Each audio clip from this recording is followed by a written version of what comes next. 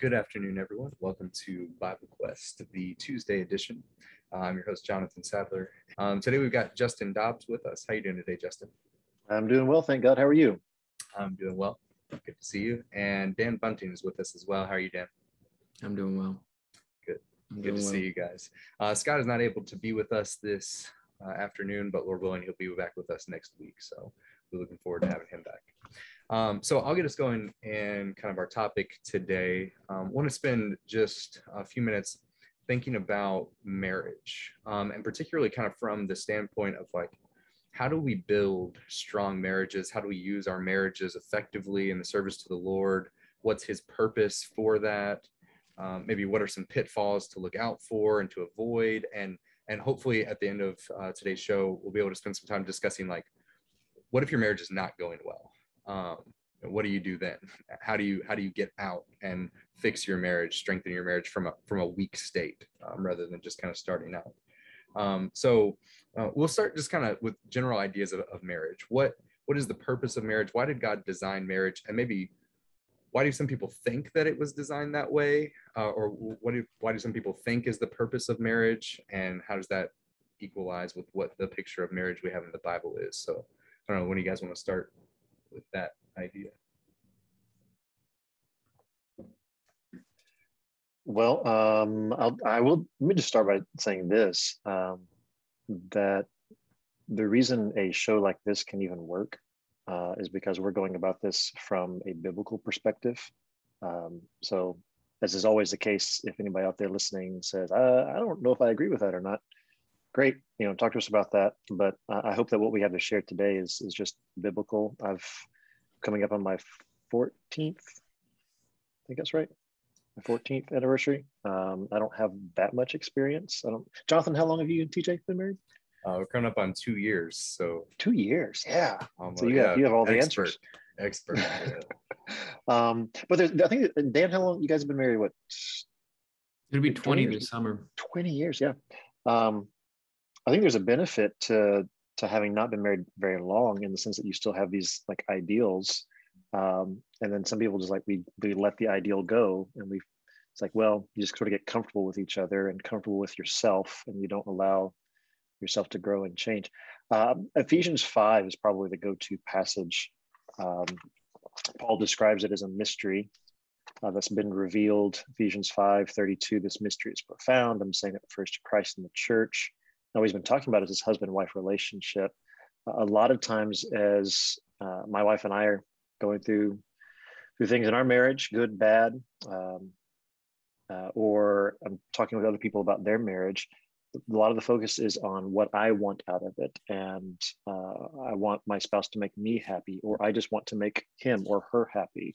And when she's not happy, I'm not happy. And that's not really the goal of marriage. The goal of marriage is to sort of get into a dress rehearsal for the glory of Christ and the church. And that means it's not about me. There are a lot of blessings in marriage. God helps us to grow through marriage in ways that we didn't even know we needed to grow. But it's really not about me getting my happiness served and satisfied in marriage. God wants to bless us, but the blessings are sort of a side benefit. They're a secondary effect of us just trying to glorify Christ in our relationship, which means I'm trying to show Jesus, his love, the way he wields authority in a self-sacrificial way. And that's on me. That's my responsibility. It's not my responsibility to make my wife submit. It's not her responsibility to make me love her. It's my responsibility to try to be like Christ, and her responsibility to try to show what it looks like for the church to submit to Jesus. So I think, that's kind of 30,000 feet up, but wow, it has so many practical things in it as far as how I go about the day-to-day with my wife. I don't know, Dan, what would you say as far as just a foundational basis purpose for marriage? Well, looking at it from the ground up, you're looking at it from the perspective, or talking about it, I should say, from the perspective that Paul writes about in Ephesians. When marriage is introduced, it's to complete the person. And we have Adam, and he's incomplete. And Eve is introduced to show that he was lacking, the nature of Eve is that she herself is also not whole and not complete. And so bringing the two together, the way Jesus refers to that story, let not man, tear apart what God has put together. So there is a unity and a oneness and a togetherness that's made there. And that unity helps us to get a good perspective of the union that God designs for all people with him. Because of our sins, we've left, and because of our mistakes and our confusion, there's a lot of divide there. And we're supposed to be united with God. And our union together with our spouse on earth is a good picture for that. But what's really interesting is man and woman were united long before that divide took place between man and God. And so even before it was used as a picture, it was an important concept, even just for mankind. And so I think that it's good to try to remove the idea that the purpose of marriage is for me to be happy, or one step better, to make somebody else happy. That is a little bit better. But if you take happiness out, because happiness is such a transient, subjective idea, a purpose of marriage is to have that unity and union, that sort of blessing and togetherness. Happiness is often a synonym for those kind of situations, but happiness is probably just not a good word to use when talking about those big ideas. Yeah. So really, it kind of, there are multiple levels of purposes. Both of them go back to godly ideas and having a relationship with God, and how that reflects God, how he wants to have a relationship with us through Christ and the church, but also just like general characteristics and principles surrounding a relationship with God, unity and blessing and peace and joy and those kinds of things. One of the things that came to my mind when you were talking is also what marriage does, how God has designed it, is it creates this, I'm probably gonna have trouble thinking of words, so I'm just gonna use general principles. It makes this family environment that is kind of like a protected zone in order to help mature and grow for each other, but also to raise children. It's this really blessed kind of environment that God designs, at least in the way that he has intended it to be, to protect children, protect the spouse, and spouses protect each other and like their emotions, and also physically and things like that. There's I don't know, that idea of protection, I think, is also found in marriage. It's supposed to be this safe spot, which unfortunately in a lot of marriages, people in the world, don't feel safe in their marriage, whether that's emotionally or mentally or physically or whatever. And that's a corruption of what God has intended marriage to be and the family to be. So. Mm-hmm. And I think the reason that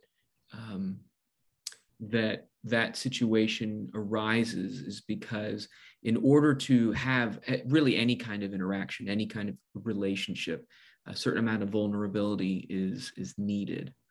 And the marriage relationship is far more intense than many people realize. And if you're emotionally immature and you're trying to grow up and you're trying to understand these sorts of things, it's hard to understand just how serious a marriage relationship is. And sometimes people get married and they're not ready for that kind of vulnerability. Someone is going to see them in ways that others can't or haven't before. And maybe you're used to putting up walls around between you and other people. And in a marriage, those walls are challenged and that vulnerability is brought right out. And that's scary. And that's hard to deal with, especially if it's somebody who might take advantage of that vulnerability. And then we try to reinforce those walls. And so that's why it's so easy once worldliness gets a foot in the door, that what can be the very nature of building a solid relationship, the trust in that vulnerability, is the very thing that the world can start to tear out from the inside. On that idea, talking about this safe place, Jonathan, while you were talking, I thought of Proverbs 5. We referenced this in some studies recently. in Bible Quest. But in Proverbs 5:15, he talks about drinking water from your own cistern, flowing water from your own well. Verse 18, let your fountain be blessed. The picture is there's this territory that belongs to the husband and wife that doesn't belong to anybody else, and it's where the blessings happen. And it kind of harkens back to Genesis 2, this kind of paradise garden that Dan was talking about. But Dan, connecting that with what you're describing is this vulnerability that we have. Trying to remember our audience here that sometimes we're talking to people who aren't married and they're looking for a spouse. Maybe we're talking to someone who's happily married right now. Maybe we're talking to someone who is unhappily married, to divorced people. So how do we address this? And we may be talking to people who sometimes feel like there is no safe space in their marriage, that they have been made vulnerable to this person, and this person is manipulating them, targeting them, hurting them. Mm-hmm. And kind of, it's hard. It's a really, really challenging situation. This should be this place where I can sort of undress my personality and be free with this person. To those kinds of people, I think it's important to remember that God is still using your marriage to bless you and to help you to grow. He's making you fit for him. And that's something that Lindsay and I have to keep reminding each other. We tell each other all the time is my job is to help you grow to be beautiful for Jesus. And her job is to help me to grow beautiful for Jesus. It's not just about us pleasing each other. The reason the vulnerability exists, the reason that we can help each other in this way is because we've got a higher goal. And God can use even struggling marriages, even really difficult marriages, to help the Christian who's in that marriage to grow to be something beautiful for Jesus one day. So there's hope there, even in the worst of circumstances. Mm-hmm. Yeah, no, just to tie in some biblical ideas with what you just said, Justin. I mean, that idea definitely shows up in Scripture multiple times. But I'm thinking of 1 Peter chapter 3, where Peter kind of describes the scenario in the opening chapter where there's this wife that's married to a man that is not faithful, not respectful to the Lord, or something like that. And he instructs them, wives, be subject to your husbands. Still the same instructions that Paul gives, training yourself for submission and what you're supposed to be doing to Jesus as well, regardless of how your marriage is going. And then he says, so that even if some do not obey the word, they may be won without a word by the conduct of their wives. So still God is using that relationship, even though that's an incredibly difficult situation for a woman to be in, using that relationship in that situation to mold her and shape her and strengthen her, but also to potentially reach the husband and help him and make him what he needs to be for the Lord as well. So that's, important to try to be able to see the blessings even in trial and difficulty, which is a big topic in the Bible, not just related to marriage, but just in life in general, how God can use those hard things in our lives to better ourselves, bless us, and also bless those around us. So, cool. All right, so that's kind of just quick intro to these ideas. Let's start talking more practically and try to get really practical. So if the purpose of marriage, or to try to summarize that, is to glorify God, make God the focal point, and to equip ourselves and ready ourselves for a relationship with the Lord, what practical things can we do in our marriage to help strengthen that and move towards that purpose and that goal, both personally for ourselves, but also for our spouse? And maybe on the flip side of that, we'll talk about both of these together. What are some dangerous habits that we can get involved in that will undercut that, weaken our marriages, and take away from our relationship with the Lord? So what do you guys think? Well, to simply put, anything you can do that's going to help reinforce and nourish or make your marriage to flourish, to help it to grow, to knit together more and more. Those are all things that are a glory to God, and the way that we invest into our marriages is the way that we praise God and glorify God. Every letter in the New Testament has a section in it that says, hey, you Christians, stop acting like knuckleheads, be friends, help each other out, and don't ostracise each other. Because where is that? I don't know if it says knuckleheads. You're generalizing, but yes. Every letter has a section where it's talking about y'all need to get along. Sometimes it's very specific. There are some specific people or a specific problem. And if it's kind of a generic letter to a generic group of people, that message is still in there, that Christians need to get along. And so there's the image of the body. And so over and over, the Christian message is that the people need to come together, to be knit together, and to join together as one body, the church, with Christ as the head, for the glory of God. And every time that a husband and a wife work on coming together, to be more knit together, to find that unity together, they're in their marriage, they're doing that same work that the church needed to do in tearing down the walls of division. And so that sort of communication is kind of almost a cliche of a word, but that is to me, in a lot of ways, one of the key ideas in bringing people together, especially a husband and a wife, in a way that by the very coming together, they are praising God for what he can bring together. One of the things that goes with that then is recognizing the value that my spouse has for being different than me. We've all seen these older couples who've been married so long that they look alike, like they dress alike, not down to the skirts or anything like that, but like they you could never imagine them apart from each other. That didn't happen by accident. That happened over time.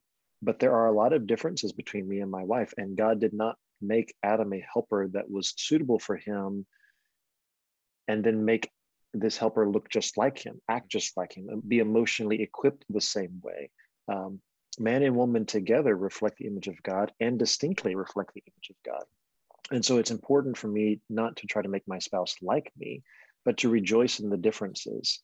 And that helps to create some freedom and some safe space, like you were saying, Dan, where we can be vulnerable and not feel like, oh, I'm different than my spouse. Maybe they don't like this. Maybe this isn't okay. No, it's great. It's okay. And it needs to be something that we rejoice in, because God equipped us with those differences. They can be strengths. Sometimes they need to change. Sometimes my differences are because I'm the knucklehead you were talking about, and I need to grow out of that. But recognizing that we're different and that our marriage may look different than other marriages. Because my spouse is different than, I chose her, I didn't choose somebody else. And that means the chemistry in this relationship is going to look different than the chemistry than you and TJ, and then Dan, you and Heather. It's going to look different. Yeah. And that's okay, because we're not the standards. We're all trying to come from where we are to imitate Christ in the church. Yeah, and going right off of that, it's going to look a lot different than the Hollywood idea of marriage also. Oh, thank God, yes. Which is, yeah, but that can be a real struggle when, like, you start to observe how other things are happening in movies or in your friends' relationships or whatever else, and you're like, why isn't that happening, like, in my relationship? Well, that's because that relationship has different people in it, or in the Hollywood case, that's a made up relationship. That's not actually reality of how it works. One of the things, so Dan, you mentioned communication, which is so vital, and we could talk a lot about communication. One thing that I think I need to train myself better at is being able to realize and communicate and identify for myself when I'm wrong in a situation, and how to rightly address that. There's an interesting proverb at the end of Proverbs, in Proverbs 30 and verse 20. It says, "This is the way of an adulteress. She eats and wipes her mouth and says, I have done no wrong." So that the wife's out, she's living in adultery, she's doing whatever she wants, and then she looks back and observes what she's done and says, I'm good. Yeah. And that's how a lot of problems can come up in marriage, when you just kind of living your life, not really paying attention to like how it's affecting your spouse or people around you or whatever else, and not ever kind of look introspectively at yourself and think, am I right in all the things that I've done? And then when you realize, no, I'm not, because inevitably you will fail, and I've failed, and I need to grow in certain ways, then be open in communication about that with the person that you're supposed to be vulnerable with. Like what we've been building on, like, be vulnerable enough to be able to, come in humility to them and ask for their forgiveness, point out that I've wronged you in this way. I need to do better. And, will you please forgive me? And what that gets down to is selflessness in your relationship. If you're living in marriage, like what Justin pointed out, if you have this idea that marriage is for you to make you happy and to fulfill you, that's going to lead to a lot of problems, especially in like disagreements in communication or conversation or things like that. We just got done talking through James chapter 3 in one of the studies that I'm having in the mornings, and we just studied in Bible Quest James, the book of James recently. In James 3 at the end, he talks about wisdom and the wisdom from above versus wisdom from below. And the first thing he says about wisdom from below is that if there is jealousy and selfish ambition, then there will be disorder in every kind of vile practice. And so if your purpose in marriage is for you in whatever way, whether to be physically gratified or emotionally gratified or whatever, but if it's for you, that's selfish ambition. And James says there will be disorder in every vile practice to follow that, because you're not trying to protect your marriage at that point. You're trying to protect what you think you're owed in your marriage. And there's a big difference between, I think, those kinds of things. But becoming a servant is the answer to that. Wanting to be, the servant physically and emotionally and mentally for your spouse, and do everything that you can to help better them and help them. And in the good relationship like God has designed and how marriage is supposed to work, when both parties are serving one another, both of their needs will be fulfilled and there will be blessing and goodness. But the purpose is not to seek out what you want, but rather to give yourself for the other person. And on that really fits well into one of there's two main ideas that I like to think, that I think about when I'm talking about communication in a marriage, and marriage in particular, but really any relationships we have. And it goes well with what you were saying, Jonathan. Number one is you're probably not communicating enough, and that's a pretty good rule to live by. That's not to be rude to people, because there's a lot of people that do talk a lot and share and communicate. And I don't want to necessarily make them feel bad, but chances are you have a relationship with someone and you're not communicating with them enough. But to jump off of what you were saying, Jonathan, I think is it the Carnegie who came up with the 7 habits, but the habit of seek first to understand, then to be understood. And that's a tremendous rule to live by. What we need to do is try to understand in communication. And then we can try to be understood in our communication. But too often, and this goes to the word selfishness, Jonathan, you can say, well, I am communicating, I am talking, I'm telling this person everything they're doing wrong and everything that I want. That's just a monologue. And when they're talking, what you're usually doing is coming up with the next ugly thing you're going to say. So you're not listening. That, they only get a word in edgewise when you're taking a deep breath to yell that much louder the next time. What we need to do is to seek to understand. We need to observe, and we need to listen. We need to observe, like you said, how do they react when I wipe my mouth and throw the napkin on the floor? How do they, what do I observe as their reaction when I'm acting a certain way? I think it's good, but it turns out they're reacting in a different way. I need to observe that. I need to listen to other people when they are speaking to me. I need to listen to my wife, not just to the words, but to what the words mean. And if there's, sometimes there can be the classic and the fun and funny male-female communication breakdowns, and sometimes things don't work out. But very often guys have those communication breakdowns between each other, and girls have those communication breakdowns too. I think we like the joke because it gives us an excuse to not work as hard at listening to our spouse. We need to listen all the time, and we need to feed questions and feed conversations so that we can get that fount of information coming toward us, so that we can listen all the more. There's 2 parables where communication doesn't go well. And I think that they're kind of helpful to see this. In the parable of the lost son or the prodigal son, right? The first son gets all the money and he goes off. And in his loss, he realizes that being a slave back home is better than where he is at that moment. And so he comes home and he openly communicates with his father.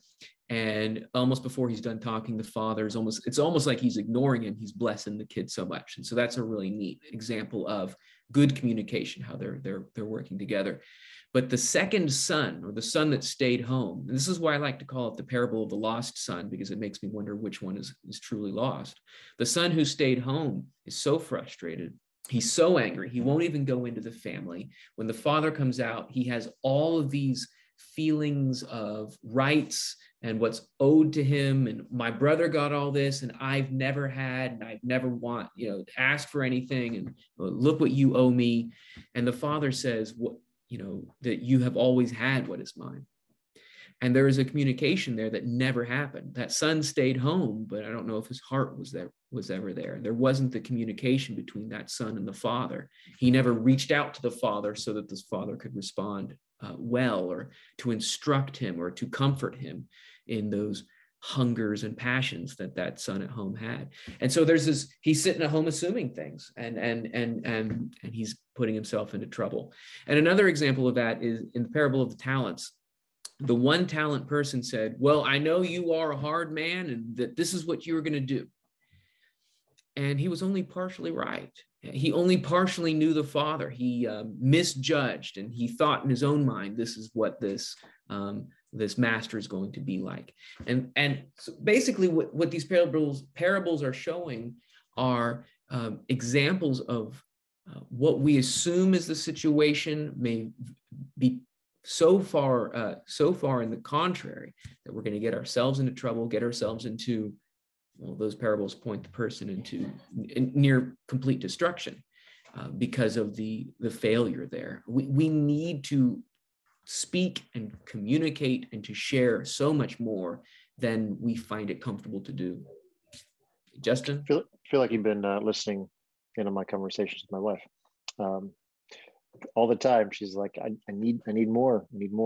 And it's not that I'm tasked with filling a need for her. It's just that she wants to understand me, and she can't know me. She doesn't want to assume things about me. And man, it really bothers me when she does assume things about me, but that's my fault because I'm not giving her much to go on. Some Bible passages, some other passages that help establish what you're saying. James 1, we've mentioned James a lot. We just live in James, just live there.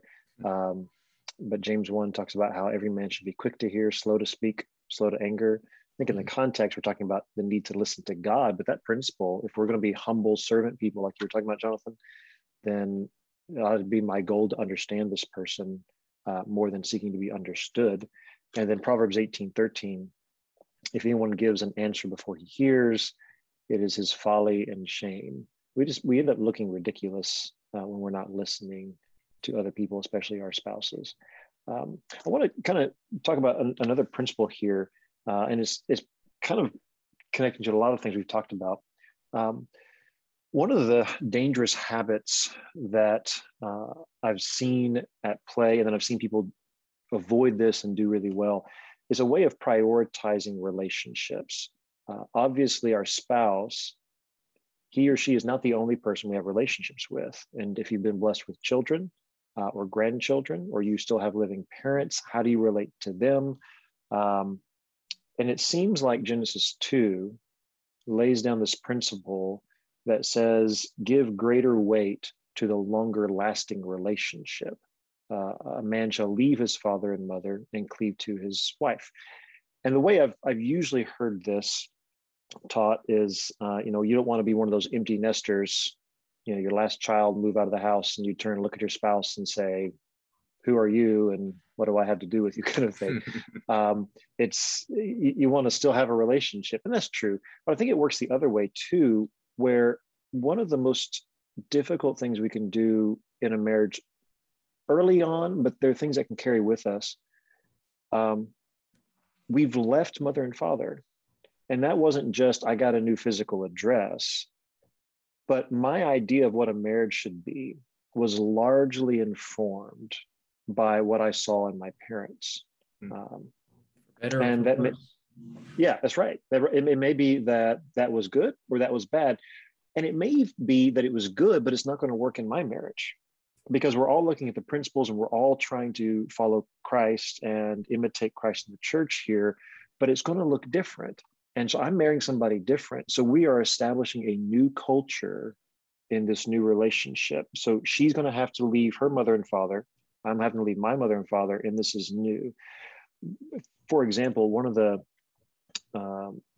couples I've seen this at work with, they had a difficult marriage to begin with. They were struggling in their faith. They returned to the Lord, doing really well, but then they realized, wow, we don't know what a biblical marriage looks like. And so they started looking around at other biblical marriages, and she had some Christian families in her background.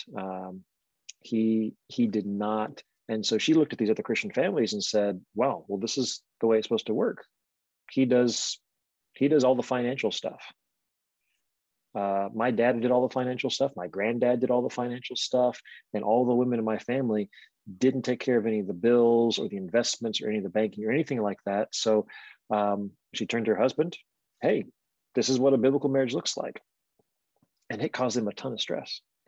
And we sat down, we started talking through it and just listening. I'm trying to, listen first before I give an answer so I don't look like a fool. And it's like, okay, so where in the Bible did you get that idea? And they went,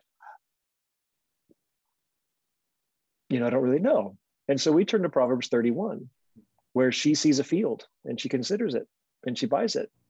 And so I don't know what it's like in your guys' marriages, but I mean, it may be that this guy's got the purse strings and this girl's got the purse. Like, who knows?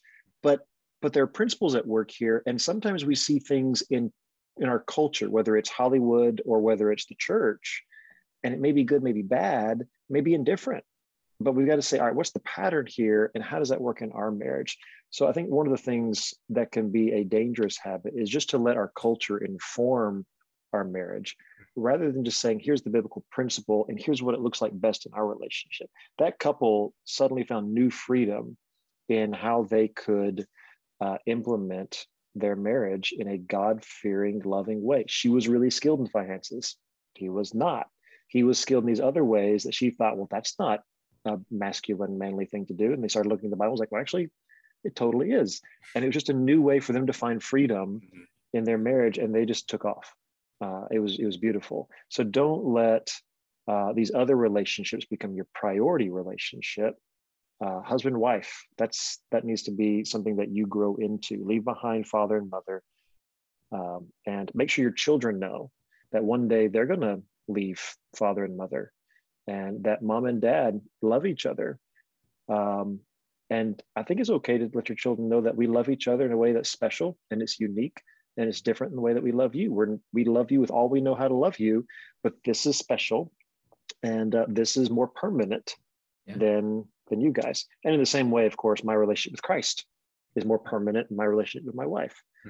So those are principles that you just kind of keep that in play, and it can keep you out of some messes. And going off of what you were saying, Justin, I think you can even see that in God's provision for marriage for the Israelites in Deuteronomy 24, I think. When a man was married, he was given a year to be with his spouse. Like, he's not going to the army, he's not doing another public service, he's with his spouse, to kind of have that exclusivity and develop that foundation. One of the things, and I'm going to step on my own toes here, that I think helps that practically in marriage is like what you were saying, giving time to each other, like setting dedicated time for each other. Could be a really practical way, like having date night. This is our weekly date night. We're like, this is just us, no one else. Turn off our phones or whatever it is, and kind of unplug and like it's just us. And man, like I have a 1-year-old. That gets hard when you have a 1-year-old to figure that out and how to do that. But you need to keep your marriage strong. I need to keep my marriage strong and work on that. And on that point, real quick, it's important then to teach even our 1-year-olds that it's not okay to interrupt mom and dad. Mom and dad are having a conversation right now. We'll get to you just as soon as we can, and teach them to wait because mom and dad are having this I don't know why I did this, but mom and dad are having this conversation, and it's important. And if we're going to love you the best we know how to love you, the best way God wants us to love you, you let mom and dad, be unified here, and then we'll help you. They need to see that priority at work. I think date night absolutely is hard to arrange depending on where you are. We've done many a stay-at-home date night. In this day and age, there are lots of ways to do that, but just focusing on each other, super important. Oh, go ahead, Dave. Well, this is kind of getting into what I was thinking about. What are the habits? What are the problem habits that can weaken a marriage? And what you guys are saying kind of leads into that. So I'm just going to go in that direction with this. One of the problems then that the effort to make time to be together, whether it's a fancy date night or even if it's just when we get to drive to a certain place, the 30 minutes in the car is the moment when we can talk, and that's not formal, that's not amazing, but knowing that you can count on some specific times like that can be really helpful. And what you're doing is you're making the space and you're prioritizing the other person. And it might be, I need to tell you something. And so then it kind of falls on me. This is my desire because I need to tell you I have a problem, or I have a difficulty, or I have a question, or I think there's something wrong with you. It could be from that perspective. But so much of the time is that you were investing this opportunity to find out about the other person and foster that communication. The opposite of that then is when we are living in an out of proportioned life. And it could be that I have an interest in another person, and it could be a buddy, it could be a group of guys, it could be another lady. And so then that moves in towards adultery, but it doesn't have to be anything that specific. It could just be other people that I have that are taking up too much of my time. It could be an idea or a hobby that is taking up too much of my time and that I'm investing in. And what we end up doing is we start living a personal and singular life that starts to grow apart from the unity that God pulled us together. My wife has some hobbies and interests that I don't find interesting, but I learn about because she's talking about that. And I grow to appreciate those things. I don't know if I'm going to love them every time. I have some interests and hobbies that my wife thinks are actually most people think are kind of weird and dumb, but she learns about them and she can learn what is it that is interesting in this sporting interest or this crafting interest that I have. And what we do is, it's not to say you need to sit down and learn this craft, or you need to sit down and watch my favorite movie. That might be making a greater demand, but allowing the space that they will share what's interesting and what's important about that is again reinforcing the independence. I'm going to have my own interests that I'm going to work on. I don't have to make my wife like them. If my wife doesn't like it, does that mean I have to give it up? The point is to have the sense of proportion so that I am not investing so much of my identity in something that is separated from my wife, but rather I'm always investing in the unity of the marriage. And if I have an interest that I just love, I want to go running, I want to go cycling, or I want to go to these national parks, but there's only so many minutes in an hour and so many hours in a day and so many days in a week, my interest might have to exhibit itself in another way because I am limited and I need to put that limit on myself.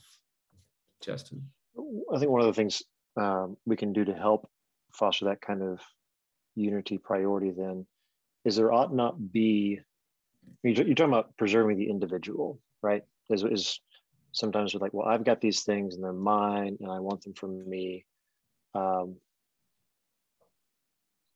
There ought not be anything like that in our marriage where it's like, this is me and this is mine. I have my faith, I have my relationship with Christ. And obviously Christ wants that from me. It's not dependent on my wife, but like my bank account or my phone,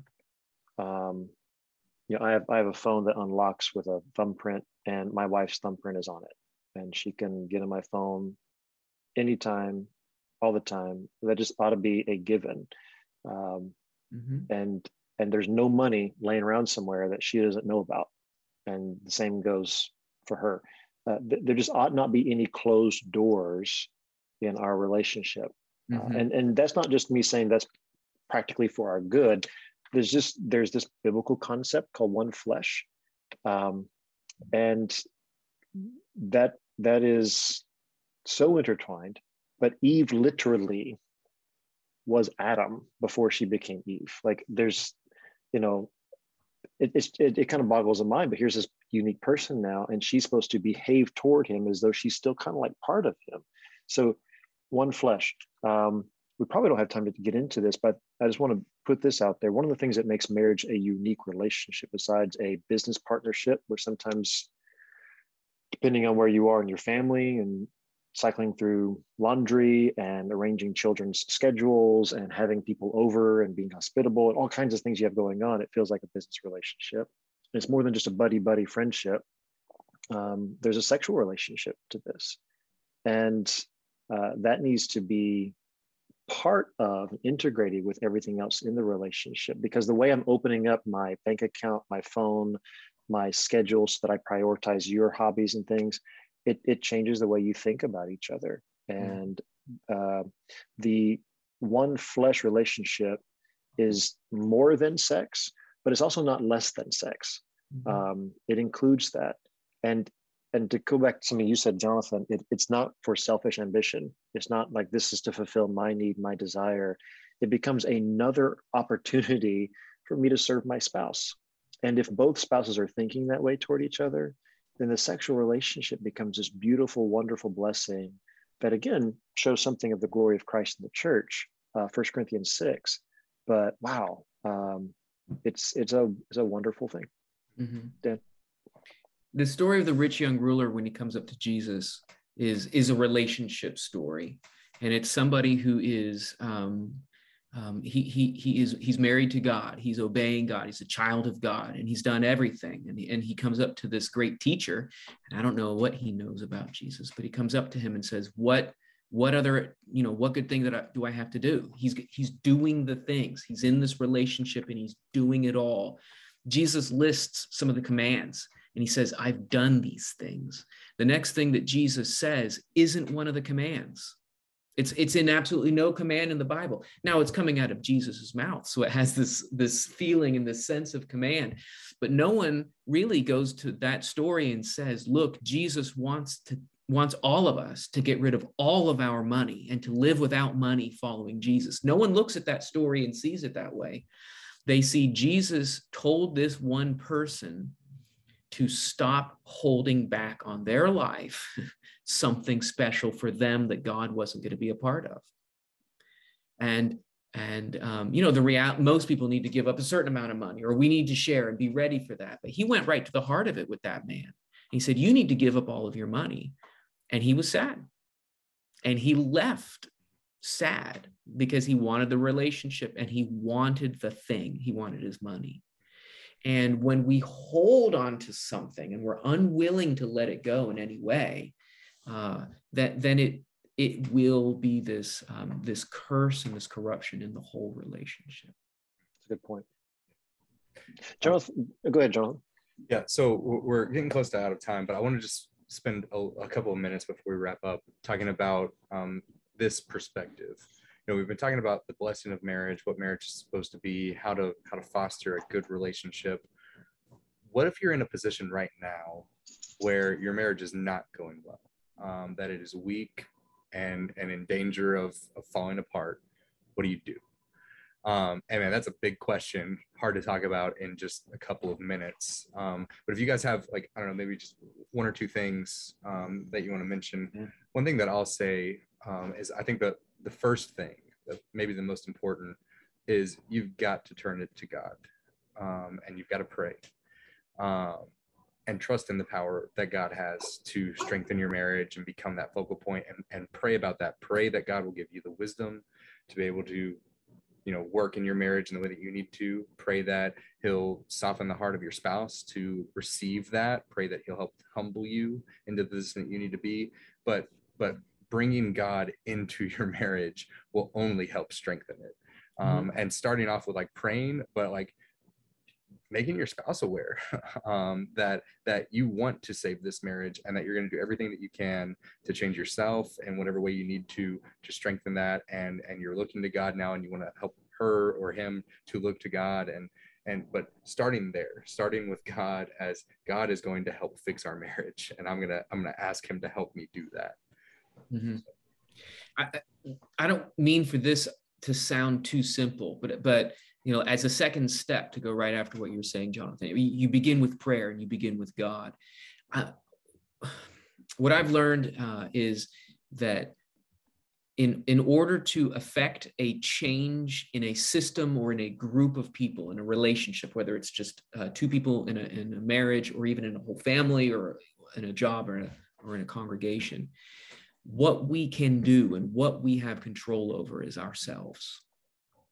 And we go to God and we put it all in God's hands. And then we do absolutely everything that we can do to change ourselves and make ourselves right for God. Not, I'm going to change myself for her, or I'm going to change myself for him. And this isn't, I'm not trying to say we need to save it, we do the work, because we get to heaven by our own works, but rather I need to do everything I can to change myself. I don't change other people. I change myself. I make myself as good a person as I can possibly be. By my service, others are blessed. I'm willing to spend and be spent. And Paul seems to have saved an entire congregation by that effort. And I can't remember who brought it up earlier, but I think that the 1 Peter chapter 3 example is exactly what that is. The woman in that relationship, the wife, she is being a tremendous good person. And she is being that for her husband, and she's being that for God. And the result is the man turns to God. And in turn, he's going to turn to his wife as well. It doesn't, I don't know if it was a bad marriage, but that great effort. What can I do to be a godly man or a godly woman, a godly wife or husband, is one of the most powerful things we can do after we've reached out to God for help. And Dan, just to clarify one thing you said before we move on, the comment from Janie, I think you were being sarcastic when you said that would be, yeah, go ahead. Yeah, what I was saying was we need to work really hard, and I don't want it to sound like we're going to work our way to heaven. We're going to work as hard as we can, and it's God who gives the grace, and God who's going to create the great changes.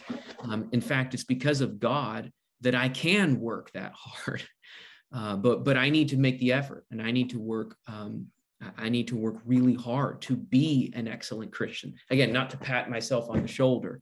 Look at me, I'm an excellent Christian, but I need to do those changes. God does partner with us on those things. So I think that's well said. One of the things that someone helped me to see before Lindsay and I got married was James 4 talks about drawing near to God, he will draw near to you. If I remember, my marriage is not about it's just my relationship with this person, but it's a tool that God uses to glorify himself and to bless me. He's trying to draw me closer to him through what really is an adventure, a trial. Marriage can be a difficulty in that way. But the picture that someone presented was you've got God, and then my spouse and me, we both have a relationship with God. And we could just go around all day long chasing each other, trying to draw near to each other. And then she's over here with this new hobby, and I'm chasing over here with this hobby. And now she likes this TV show, or whatever it is. And we're just chasing each other. She likes me, she doesn't like me, whatever. Well, instead, if both of us are drawing near to God, he's immovable. And just by effect, we're drawing closer and closer to each other. And if I'm not expecting her to do that, I'm hoping she will. I'm praying for her and I'm helping her. But Matthew 7, I'm getting the log out of my eye. And it may be I'm in a situation where it's 95% of the other person's fault. And it's only 5% my fault. We'll take responsibility for your 5%. And when you're having problems in your marriage, Just watch her soften, watch him soften when you take responsibility, full responsibility, and don't say, I'm sorry I did this, but just, I did wrong here, and I've asked God to forgive me, I'm asking you to forgive me, and I'm working on this. If you can help me to grow in this way, that would be wonderful. One other thing I would encourage you to do, I like, you guys, like the steps is like 1, 2, 3. This is the third thing. So draw near to God, take responsibility for yourself. But the third thing was get outside help. And get outside help from biblically godly minded people. Not get help from people who are going to point you to Zig Ziglar, or I don't even know if he has marriage advice, but like people are going to take you to the word and say, we're growing in this too. God's helping us through these passages. This is what's helped us. May God bless you through his word too, and who will walk you through that and counsel you with that. When Lindsay and I were dating and trying to figure out if we're going to marry each other, there was one question. I didn't know it at the time, but there was one question Lindsay asked me and I answered it wrong. And she was like, I'm not going to marry this guy. But she asked me this question. She said, what are we going to do when we start having problems? And my answer was, we'll figure it out. We will work hard together, and by God's grace, we'll figure it out. She said, will we ever get outside help? Will we ever get people to come and help us? And you have to understand that at the time, my parents were having problems in their marriage, and they were not getting outside help. Their marriage failed. My wife, my mom remains faithful to Christ. My dad is gone. So there's like some of that culture. I was thinking, well, yeah, we're going to figure this out. There have been times in our marriage where we have gotten outside help, and it has made the difference, where someone from the outside looking in can say, Justin, you are not being a godly husband. You are violating Ephesians 5 principles. And here's how you're doing it. And here's what repentance would look like. And they'll turn to Lindsay and they'll say, Lindsay, you are violating 1 Peter 3 principles. And here's how you need to repent. And here's what it would look like. And to have someone from the outside looking at us through the lens of the scriptures is so humbling and hurtful, but it is what has led to healing and growth. And if we hadn't done that, we wouldn't be where we are now. Praise God for his word. Amen. Well, thank you guys for taking a little extra time to do that. I think that's important for us to be able to address here. And to our audience, thank you all for listening in with us today. If you have any further questions about this topic or anything else that you'd like us to discuss, again, you can submit those to us on our website at BibleQuest.tv. When you go to our website, just click on the Tuesday Talk Show up in the top, and you can enter your name, email address, and your comment or question in that window. Also, if you want to listen to this recording or any of the other recordings that we've had, you can go to the podcast and recording page. And both our shows and the shows from the Wednesday show are on that website. So that's all that we have for this week to talk about. Hopefully, Lord willing, next week or in some week in the near future, we'll talk about maybe kind of the inverse of this topic, singleness, and how to use singleness for the Lord. Marriage is a great blessing from the Lord. Singleness can be a great blessing for the Lord as well. And so, Lord willing, we'll be able to talk about that soon. But that's all we have for this week. So we will see you all next week, Lord willing.